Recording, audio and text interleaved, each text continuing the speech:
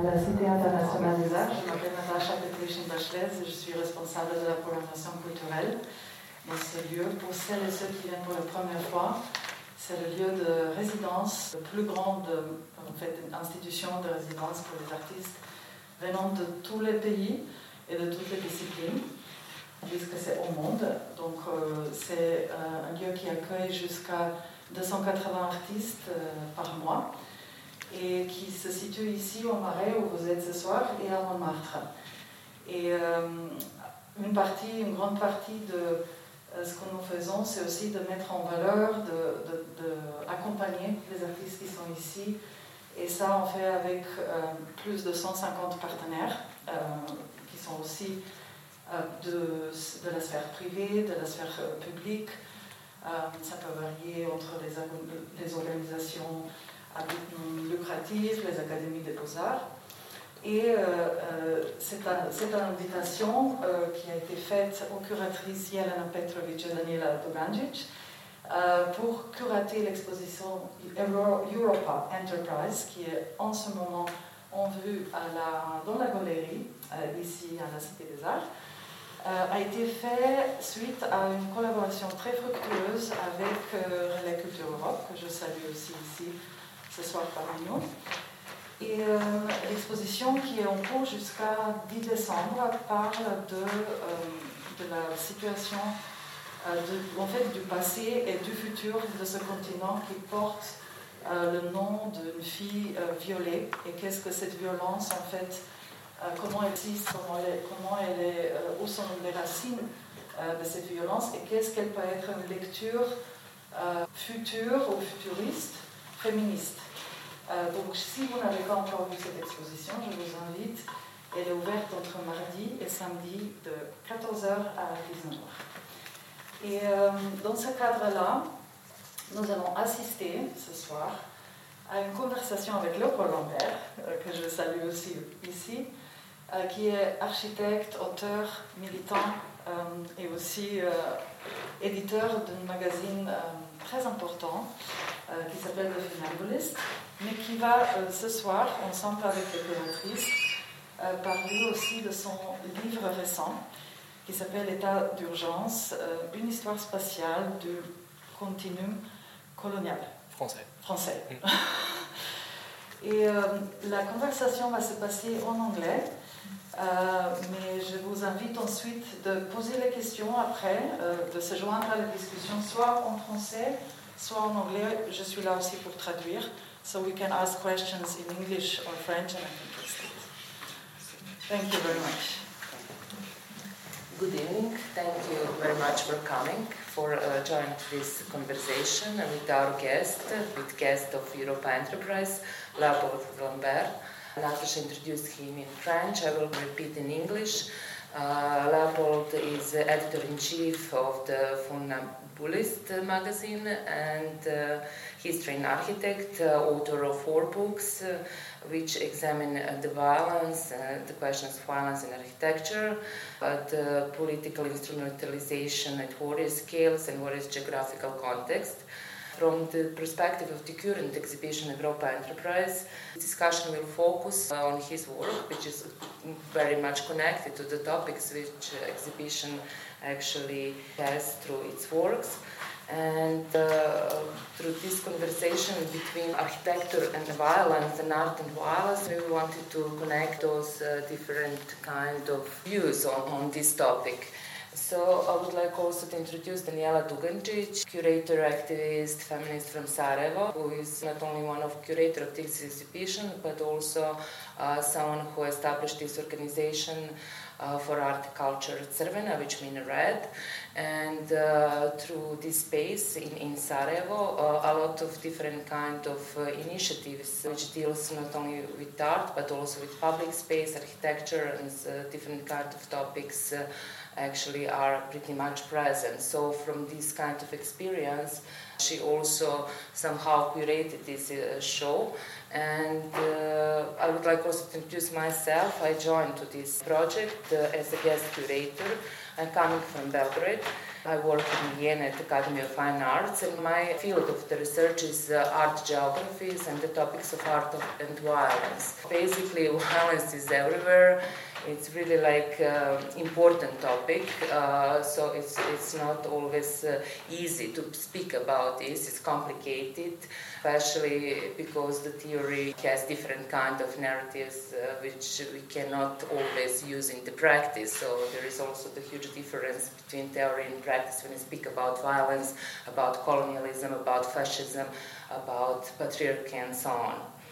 I would like to start from the question concerning individual work and collective practices, as far as we are all somehow engaged with the public and political space through this, what we are doing. We all collaborate with different people and create some collaborative projects. You create your magazine and just probably work on different kinds of issues with many people and discussing, exchanging, and create some kind of community through this. And CRVENA also has different kinds of projects and works dealing with this issue of collectiveness. I would like maybe first to ask you, how do you see this shift in between individual work and collective practice? And what does it mean to be politically active within this kind of shifts in between those two? Yeah. Well, thanks a lot. Thanks a lot to all of you for being here on a Friday night. A big thank you to Natasha to welcome us at the Cité des Arts, and to Jelena and Daniela for this invitation. It's not such an easy question because I feel I don't take enough time to reflect on the methodology and the practice itself rather than the sort of contents we're generating, which is always easier to talk about, paradoxically or not. But it's true that there is a strong difference between the work that I do as an editor and the work I do as a writer, and the work I do as an editor. It's a bigger part of my life, and I think I like that as well, because that's not necessarily just for some sort of romantic idea of what the collective is in politics and everything, because I'm, for example, even though Natasha was kindly introduced me as an activist, I don't know whether I deserve to be called an activist, so I never sort of claim it for myself. But that's for sure that I'm not part of any activist organization, or at least not on a permanent basis. I don't have necessarily this sort of drive towards a collective as a sort of abstract idea, and sometimes I find the collective to be quite emotionally demanding and time-consuming and all this. But I think the collective work I'm enjoying through the magazine is I'm enjoying it because everybody knows what their role is about, and mine is to define an editorial line on a given topic with a certain argument, and then to try to build, just like you as curators, like to try to build a spine on which contributions can plug into. This spine would be absolutely worthless without the actual contribution, and there's one who brings all the intelligence to the topic itself. So I think this is the kind of collective work I'm enjoying. And then when it comes to trying to articulate something that requires perhaps that mobilize some sort of urge on my end, then that's when I tend to write more, and I used to write much more, and I do much less now because I'm sort of much more aware of the importance of words and how, and I don't know, I reread some stuff I wrote 10 years ago, even my first book. I'm quite embarrassed, but I think that's kind of a common thing. But still, it's interesting how I used to be able to write something, barely reread it, and shamelessly put it out there, and now I'm a bit more, paradoxically, my imposter syndrome is increasing from years to years. It's at the same times when I do it, I feel it's important to do it, and on the other hand, I feel it also mobilizes, when it's such an individualistic practice, it also immediately goes to the ego, and once you publish something, you start feeling jealous of other people or something. I don't know, it calls on very, very bad primal instincts that in my work as an editor, I never really go through that. So there's something a little bit more joyful about it. And at the end of the day, I'm sure the work I do as an editor is more important than the work I do as a writer. But what has more impact, your individual work and or this kind of collective? In my own practice, the magazine has much more impact than my own writing, for sure. I can have a little self-indulging claim within the field of architecture, which is that I was part of a few people within a given generation that managed, I don't know, but prepared somehow the foundations for something that now a new generation is fully building on. And it was not so easy to do it like 15 years ago, like to really to really bang heads into walls doing it. But I think the sort of feedback I'm getting from the magazine is much more both rewarding and feels much more important than individual work, I suppose. Both provide many interesting stories for discussion and somehow influence the public space. I would like also to ask Danijela about, not only about exhibition, but also practice of CRVENA and of this context through this collectiveness, but also through her individual work. Hello everybody, I'm actually very delighted that I'm here tonight, especially because Léopold is here. He could find time, luckily, to join us, and I must say, in regards to what he was just saying with a magazine or a platform, thank you, because this is such an amazing resource and knowledge that really help many of us to understand things that we cannot understand from different sources because they are not so, I would say, politically close to us. And they definitely help political struggles all around the world. So in this respect, this is for us very important that this platform exists and that we can actually take this knowledge from it, which I think is also one of your mottos of a platform, that is sharing of knowledge that is also important for the work of CRVENA. CRVENA is an Association for Culture and Art, but it's a feminist left collective from Sarajevo.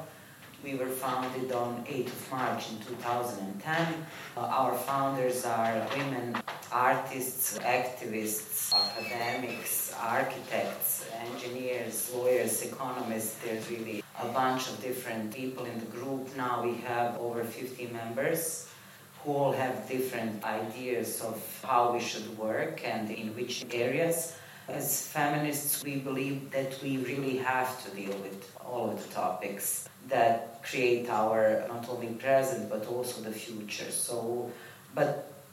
Some people would say that we are schizophrenic because we do so much in so many different areas, but this is the urge that comes from each individual that is a member of collective, so we really want to embrace all of their interests and ideas. In respect to what we do and how we do it, when we started, we decided we don't want to do projects, we want to do programs, and this programmatic orientation from the beginning was very important to us because we knew that nothing can be done in a year.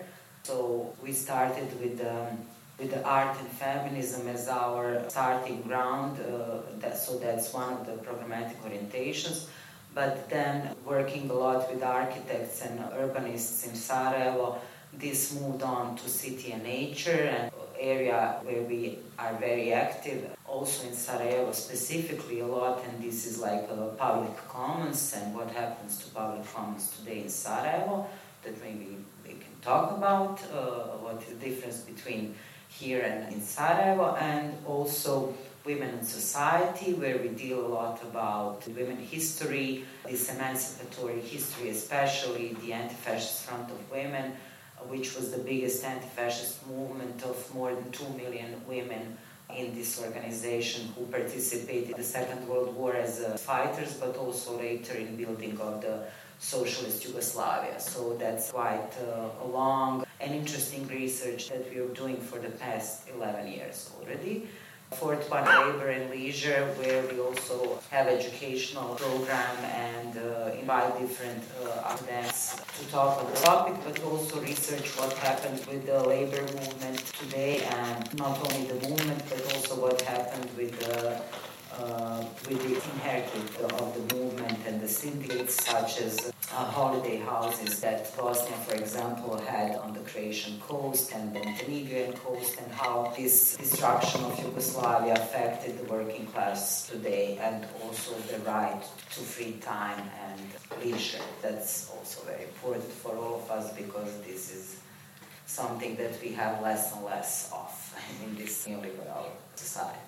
And in respect to the question of individual and collective practice, To me, since I'm one of the founders of CRVENA, so I'm there since 2010, and even before that I was active in different feminist organizations. To me, collective is very important, and I feel at home with other people, and I take on a lot from the energy of these people in the group. But not only that, to me what is extremely important is the critique that exists on a daily basis. So every day, whatever we do, we criticize each other's work, and that's what makes it better, I truly believe. So in this respect, it's tough, it's always challenging, as you said, emotionally as well, but what I get from it is so much, and I really enjoy it. As for my individual practice, of course, sometimes it's very important to go in this isolation from everybody and then do your own thing and deal with topics that you cannot deal with in the collective. But yeah, I guess that's an answer to the question. I like being part of the collective. I would like to say that we also somehow frame this conversation, in between different contexts. Europa Enterprise, just don't deal only with Europe and European space, but also wider with all different kind of types of violence all over the world, which are connected with colonialism and all other formats of exploitations and oppression. And speaking from the perspective of post-Yugoslavian space, let's say, I would like also to say that always when we speak about this, we return to the war. We always speak about the war. And there is one word which was actually emerged from Sarajevo. This is war architecture. This is combined, it is some kind of plural term between war and architecture. We speak about the violence in architecture. And I'm going now to the second topic, which is actually deals with how architecture can define the lives and all kind of ideological, political and other struggles. So the ideology behind architecture is very, very important. This term, war architecture, is coined by Andrew Herscher. I don't know if you're familiar with his work.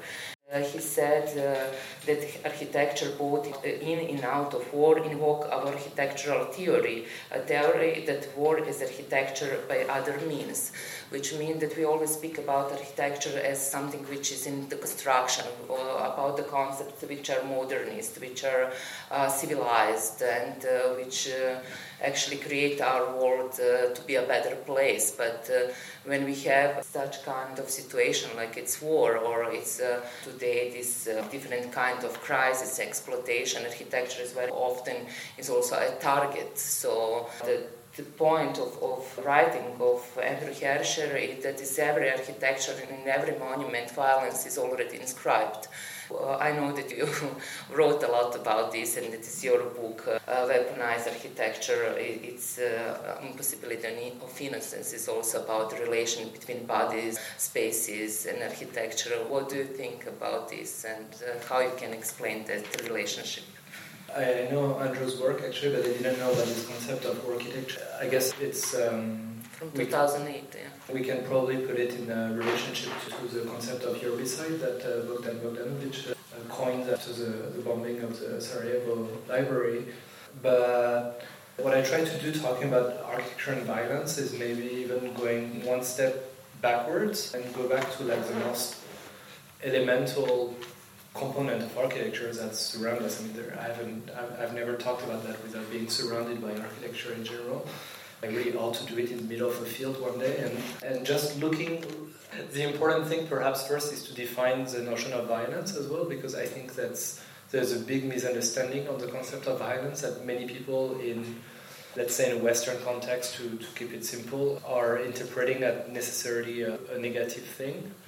And I guess it is a negative thing, but like a bad thing, like something that we should really run away from.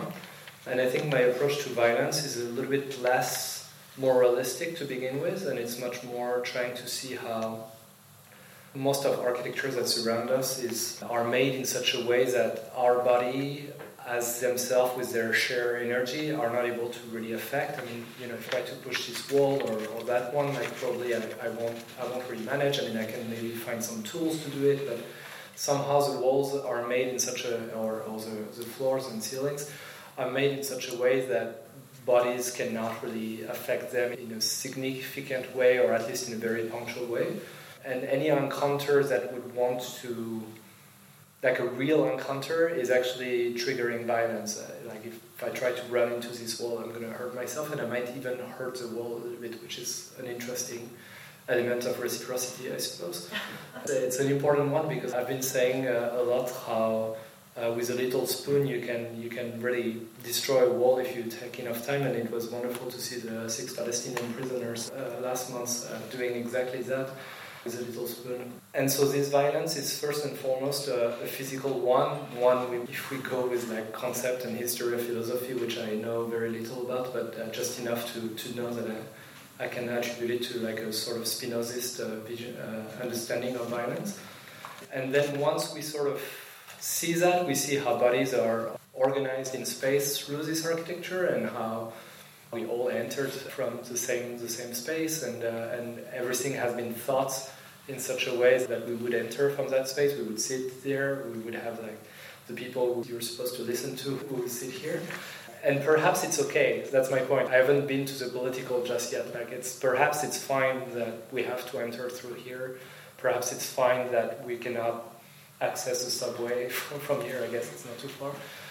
But then, of course, once you're able to perceive all architecture through this sort of scheme of body organization, then of course we have to read it politically, and we have to see how most of the walls that surround us are crystallizing very often private property, which is a political regime of its own. If we were in a settler colony, like I lived in the US for a while, so like in the US that would implement even the settler colonialism as well and enforce it. And so there's various political regimes, many that sort of overlaps on each other, and a lot has to do also with patriarchy as well, heteronormativity. And of course colonialism loves architecture. Like architecture is so useful to colonialism. So I guess it's really trying to read this in an almost childish way to begin with, and then observe how this serves and enforced and even is a much necessary tool for those political regimes to enforce themselves. I don't know if I misunderstood, but when I read one of your interviews, you said that there is no something like emancipatory architecture, and architecture which is in this sense something which is per se emancipatory or progressive. So especially in connection to modernism and just this kind of progressive ideas. What do you mean by this? When I say there is no emancipatory architecture, it's really within this sort of approach to architecture that I just defined. So it's like any mathematical demonstration. Like if you start from another axiom, maybe you can say something different. But with those axioms, if I put it in one very simple, if not simplistic sentence, I would say like there are no space that you enter and you become free, whereas there are spaces where you enter and you become unfree. We call those prisons and camps and detention cells and all those things. So I think, as I said a little bit earlier, like 15 years ago it was not that easy, and 50 years ago it was easy. 15 years ago it was not easy within the architectural field to like say all architecture is political and violent and all that. Now everybody gets it. But some sort of trope is that architecture is always political, but somehow it could be used for like the good stuff and the bad stuff. And my point is like, no, architecture is always violent. That doesn't mean architecture is always doing the bad stuff, and also architecture is not everything, which is important. But the fact of the matter is that it's so easy to trace a settler colonial line between, say, the US and Mexico, for example, or closer to you from Hungary and Serbia, or Croatia and Slovenia. It's the other way around, Slovenia and Croatia. And to extrude it and create a wall that unfolds its violence. Whereas if we need to think of like architecture that serves somehow a revolutionary, leftist, anti-colonial, feminist manifestos, then we need to really put our heads into it much more than just building a wall. So I think I see in this dichotomy a pretty good example of why architecture is almost always serving the dominant order. It's the meaning of war. We have a lot in our exhibition, actually, works we deals with architecture, gentrification, with violence. So maybe, Danijela, you would say something about those relations. Yes. Yeah. In the exhibition, we deal with this topic, and a lot of researchers that are part of the Transmaking project, which is framed for the exhibition, started researching about the public space and commons. We have been dealing with this notion for a long time, and then at one point when I was faced with different realities and the ideas about public space, I understood that we don't talk about the same thing. And I don't know if you remember the Berlin conference. This is where I was very stunned with the idea of what public space is for some people. Like, for example, one Chinese architect showed a building of a shopping mall that had open, like 0 floor, opened up with some benches, etc. She said this was the public space. I remember, to me, it was really strange to understand this as a public space, because we grew up with a completely different idea of what public space and public good is. But unfortunately, what we face today is violence that you also talk about, and it's very structural. It's many times you would hear an architect who built a huge shopping center in a place where this shopping center should not be built, definitely where it was before a commonly owned public space owned by the people and by the city.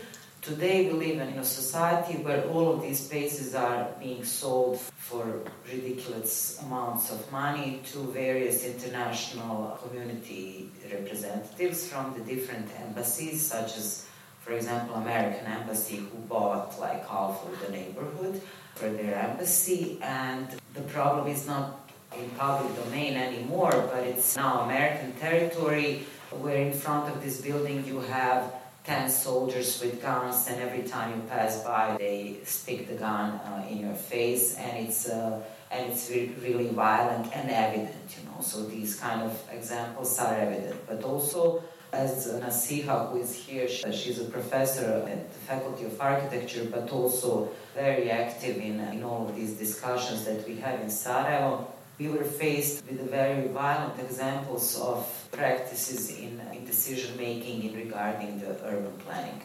So far, the architects were always of an idea that they are experts for the space, and that some of these decisions should be done without the public, and because we don't know what we need, and we need them as experts to tell us what to do. Most of the time, the only person who tells us what will be there is the investor, who is only there for their own interest, as we know, and this is not only the case in Sarajevo, but also everywhere else. But in Sarajevo, what happens is that our politicians are also now selling our commons and now also our rivers to whoever can give the money. Practically, this struggle for the public space and for our commons goes in such extreme situations. For example, I can say one where we had public discussion, and Siha was there as well, for one of the neighborhoods in Sarajevo, where one of the protagonists of this idea to build a central bank on the only park in this neighborhood that we have, when one of the women started saying something against this, he threatened her with rape. So the violence is not only evident through the buildings and way we organize our space, but it's also evident every time we try to be politically active and deciding about what this space should look like. So it's a war in itself, of course, war with other means. You spoke about the war, of course, it created a lot of influence on what Sarajevo is today. But now it's fought with different means, and what is creating is a city that will be divided by different international actors who have money, and then they will organize the space as, for example, Saudi Arabian shopping mall where you cannot drink or eat pork or hold hands with your partner. They are not only designing the space, but they also influence the behavior, and to me that's very violent and very problematic on many levels. There's also, for me, the difference right now between privately owned public space or what we call public space in general tends to, not for everyone, of course, far from it, but like for many people, it tends to be like, who do you want to be policed by, essentially? Do you want to be policed by the cops, or do you want to be policed by some sort of private security? And of course, there's no good scenario in this. So I also want to stress how public space, I'm thinking of a city like Paris, of course, here, how public space is also enacting, I mean, the concept of public space is completely enacting as well class war and structural racism in the way that some people would be systematically harassed by cops by being in the space. I see it in architecture a lot, how there's architecture being like one of the most middle-class discipline you can ever think of when you look at who is doing it, and how there is always like a completely unquestioned understanding of what public space is, and on the contrary of what I was saying earlier, is always assumed to be a good thing. Like public space is good, violence is bad. So I think it's interesting to re-question a little bit all that and to try to see it from also perspectives that are usually not the perspective of architects themselves. Through this exhibition we try also to deal with different kind of forms of invisible violence. It's not only about architecture, about invisible borders. There is work of Lana Jumanjian, and she's here, change is going to come with those political landscapes, or just a touristic place like Isola del Femmine, or River Neretva, or Partisan monument in Mostar, and so on. What was important also for us through Europa Enterprise is also to show how exactly that violence is not obvious always, and sometimes it's part of the culture, and sometimes this culture transforms architecture and building into the target. So it depends with which kind of heritage is connected to it, with this partisan grave, it is this partisan kind of ideology and heritage which was connected to it is the reason why it's abandoned, and the reason why some monuments from the Second World War then after this are destroyed. So it's really like it's also, I will return to this war architecture and all this kind of now attempts to recover it and to again put it into function, but it doesn't function anymore. It's again a new monument of a new violence which will come one day again and hit back. But one interesting thing for me was also from your interview, and this is political force of refusal, which was connected with this abolitionist kind of approach to specific architecture like prisons or police station and all these kind of buildings which are connected to kind of surveillance and different kind of oppression over a human body. So you said that bringing people into an aggregate of refusals is already acting politically. How we can go beyond this just critique explaining, and one of your proposal, you can always refuse not to do this, not to project this, not to... Do you think that it could be some kind of large movement, or it's just something which is connected to individual to decide, or how we can translate it into some kind of movement, right to refusal? I mean, in my case, I really think of it within the practice of architecture, so it's a bit of, once again, like a very particular demographic, so I don't really think of it as possibly a massive movement, although with this demographic shifting, I think there's maybe a chance that, and again, like I'm much more satisfied with with the sort of level of debates I see today in architecture than like 15 years ago, so. But yeah, the idea, I mean, it's when fascism knock at the door, I think there's less, as the subtitle of my first book that you cited says, there is impossibility for innocence. So you can either have absolutely no problem with building prisons, police stations, and being like, and enforcing all the kind of little fascist programs. But if you do have problem with it, like so many, again, like architects being very middle-class profession, but also very center-left, if we may call it like that.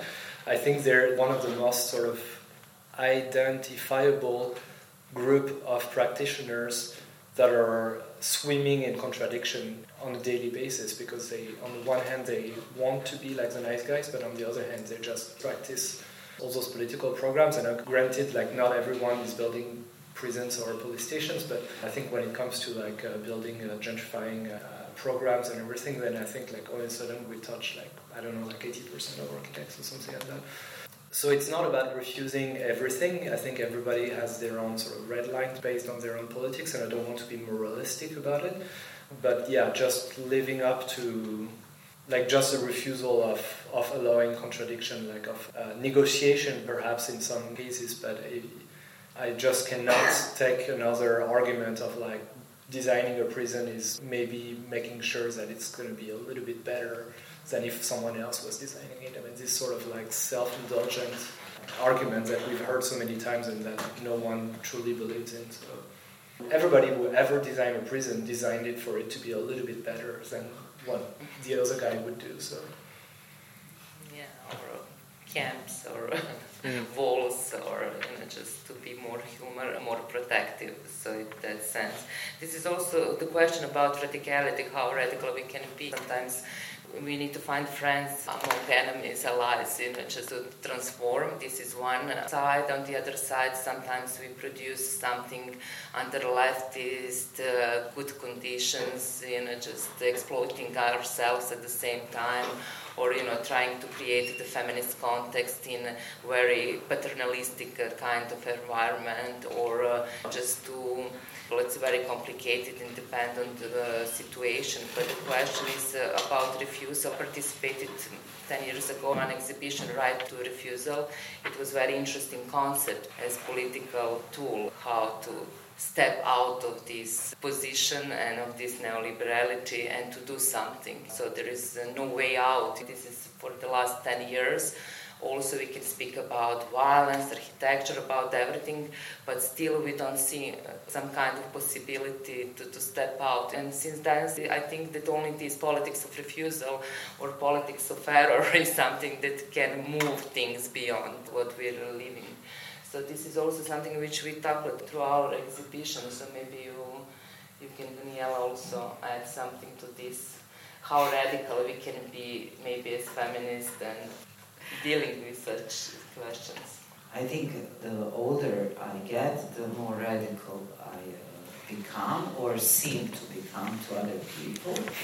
Because when you know, when you have an information, then you have a responsibility to not accept and not to allow certain things. So right to refusal, of course, is very important in a feminist collective, and we discuss this many times with like different situations that we are put in, because we have to fund ourselves from some of the sources, and this was like one of the biggest discussions always the collective. Do we take the money from the enemy, or we refuse in this sense, or do we put ourselves in the exploitation that we are aware of, because we wanted to do something or not. So this is always individual but also collective tough question that you have to ask yourself. And many times, I mean, what always bothers me is the fact that because I see so many problems around me and situations where I see a lot of exploitation and fascism and racism and all of the things that we are dealing in with the exhibition, and also destruction of our bodies and minds and lands and futures. I always think like I always have to be in alert. I always have to be aware that something will happen and occur and I have to react. But at one point you get tired and you think like, okay, so they're just waiting for this moment where I get tired and I say I don't care, and that's where I lose this struggle that is along, and it's not only mine, because, feminist struggle it's something that comes from the ancient myths till now. I feel a huge responsibility to react and refuse situations like this, but it's a very tough process because you see problems everywhere, and then when you react all the time, people think you're a lunatic and a crazy person and a radical or militant or whatever they like to call me sometimes. So I don't know, I'm always afraid that I will lose the struggle because I will be so tired not to be able to react or refuse a certain thing, because I will be in a politics of care moment or love to do something that I usually don't accept. So this is always, I think this is the biggest internal struggle that I have as a political person being. So yeah, I don't know, it's very tough. I think it's one of the toughest things. Like you can say like I will refuse that, but you don't know like what kind of situations will you be put in and what will you have to accept at the end. And will this be the end of your political position? Yeah, I would like to go back from this position of politics of refusal, which is, I somehow see it as collective act, not as individual or personal, more in the sense how to organize along this. And I would like to go 60 years back, because now it's the 60th anniversary of non-alignment movement, which was established in Belgrade. And it was actually somehow framed through this politics of refusal, colonialism, and it was when we spoke about this conversation, I told you, okay, I would like to speak about anti-colonial struggle, not about post-colonialism or decolonialism, because I think we cannot speak about post-colonialism because we are living this in continuum.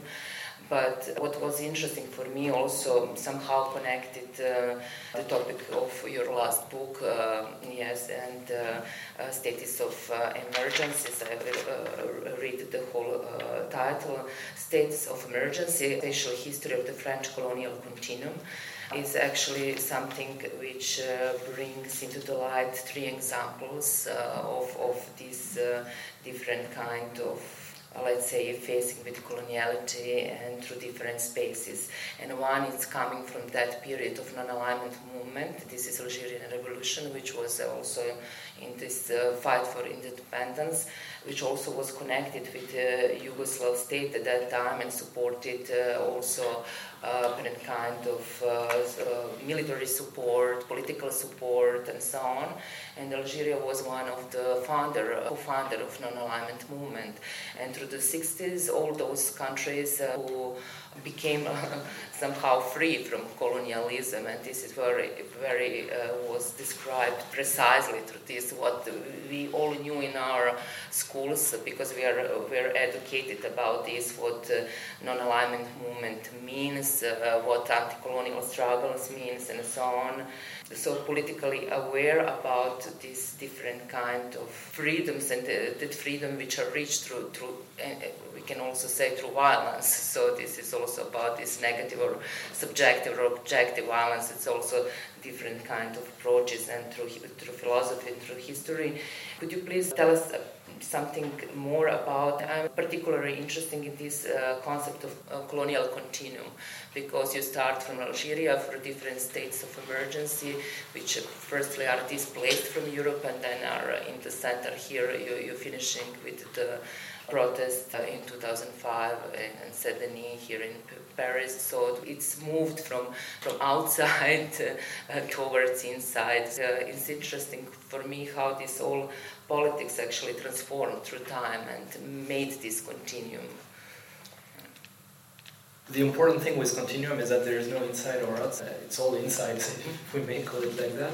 And including in the Algerian Revolution, the Algerian Revolution was on both sides of the Mediterranean. We just commemorated the 60th anniversary of the October 17, 1961 massacre. What I found interesting in this question of continuum is to take it literally, like almost the way physicists defined it. Usually it means colonial continuity, like it's a very temporal thing.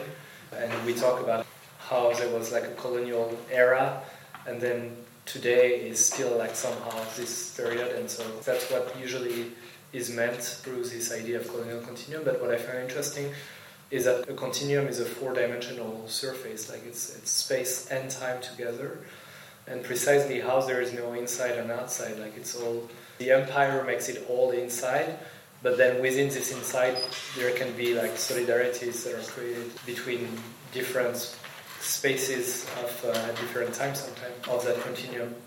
The bridge you just talked about between the Algerian Revolution and the banlieue revolts in 2005, and even before that and after that, is also in the book complemented with a third space-time, which is the space-time of the Kanak insurrection in Kanaki in New Caledonia in the 80s, and how, of course, from a strict geographical point of view, it seems like we're dealing with, somehow Algeria and France are sort of facing each other through the Mediterranean.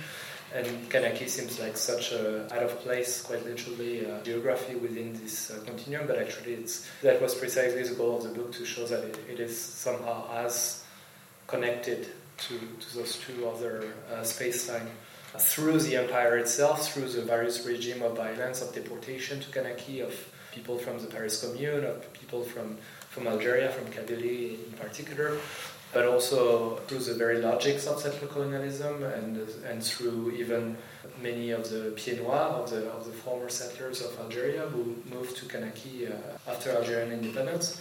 Not the little settlers, so to speak, like the most people who were part of the OAS, like the secret army organization, terrorist French settlers. But again, how those links, this relation is created by the empire, but how those relations, once they're enacted, can be also recuperated by liberation movements and solidarities, exactly like what you just described. So you mentioned that the Kanak reconciliation process is something which you finished your book with, this Kanak reconciliation process, and you introduced this term of decolonialization, moving colonizer from the center. Can you explain a bit through this?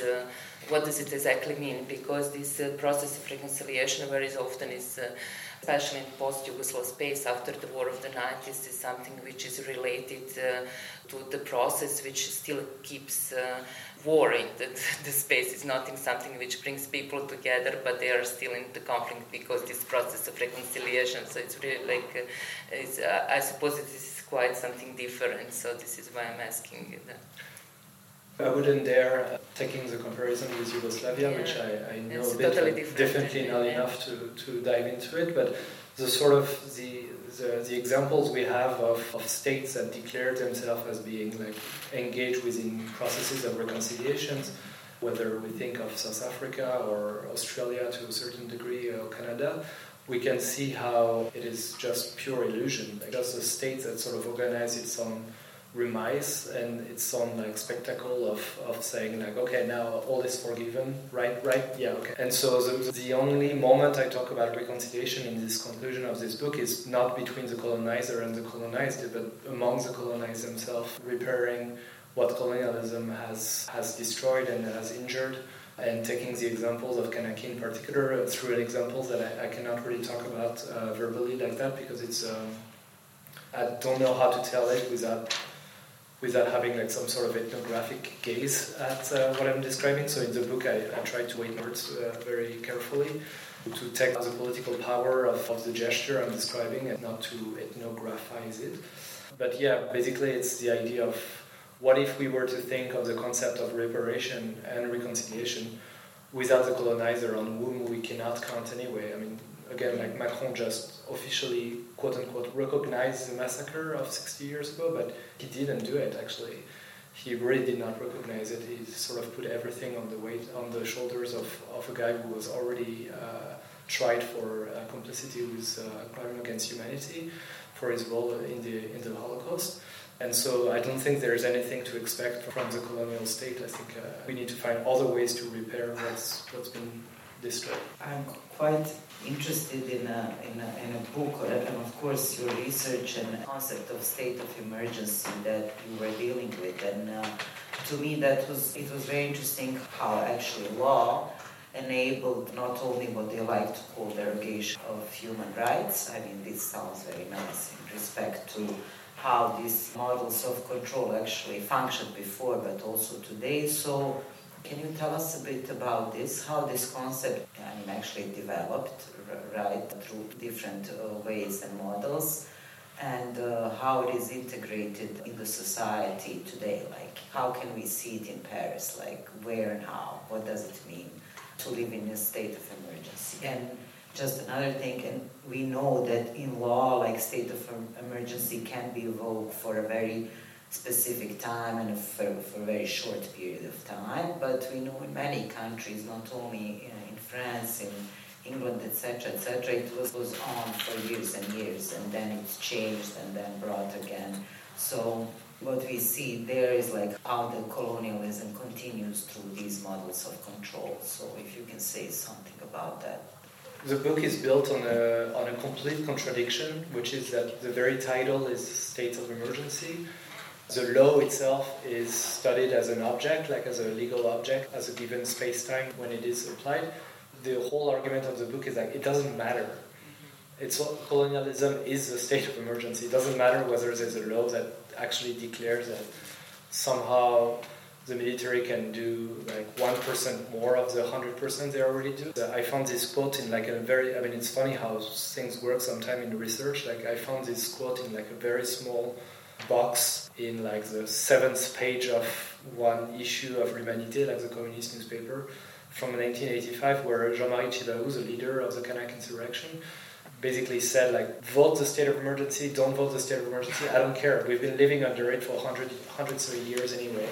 And this was exactly my point, is like, I don't want to trivialize it, because, especially now, because we had, like, since 2015, we've been living under state of emergency, and even now, for the last 3 years, we've been living under what has replaced the state of emergency into common law, which is called the law reinforcing the interior security and the struggle against terrorism, which basically took about 80 to 90% of the state emergency and made it common law.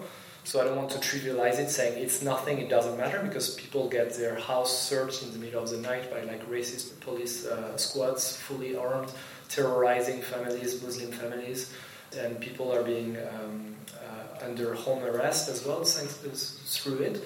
I don't want to say it's nothing, but it is just a little snippet of what colonialism is about. Colonialism is continuous. It's not. It doesn't have this punctuality that, as you say anyway, is extending, always extending. I mean, we're under.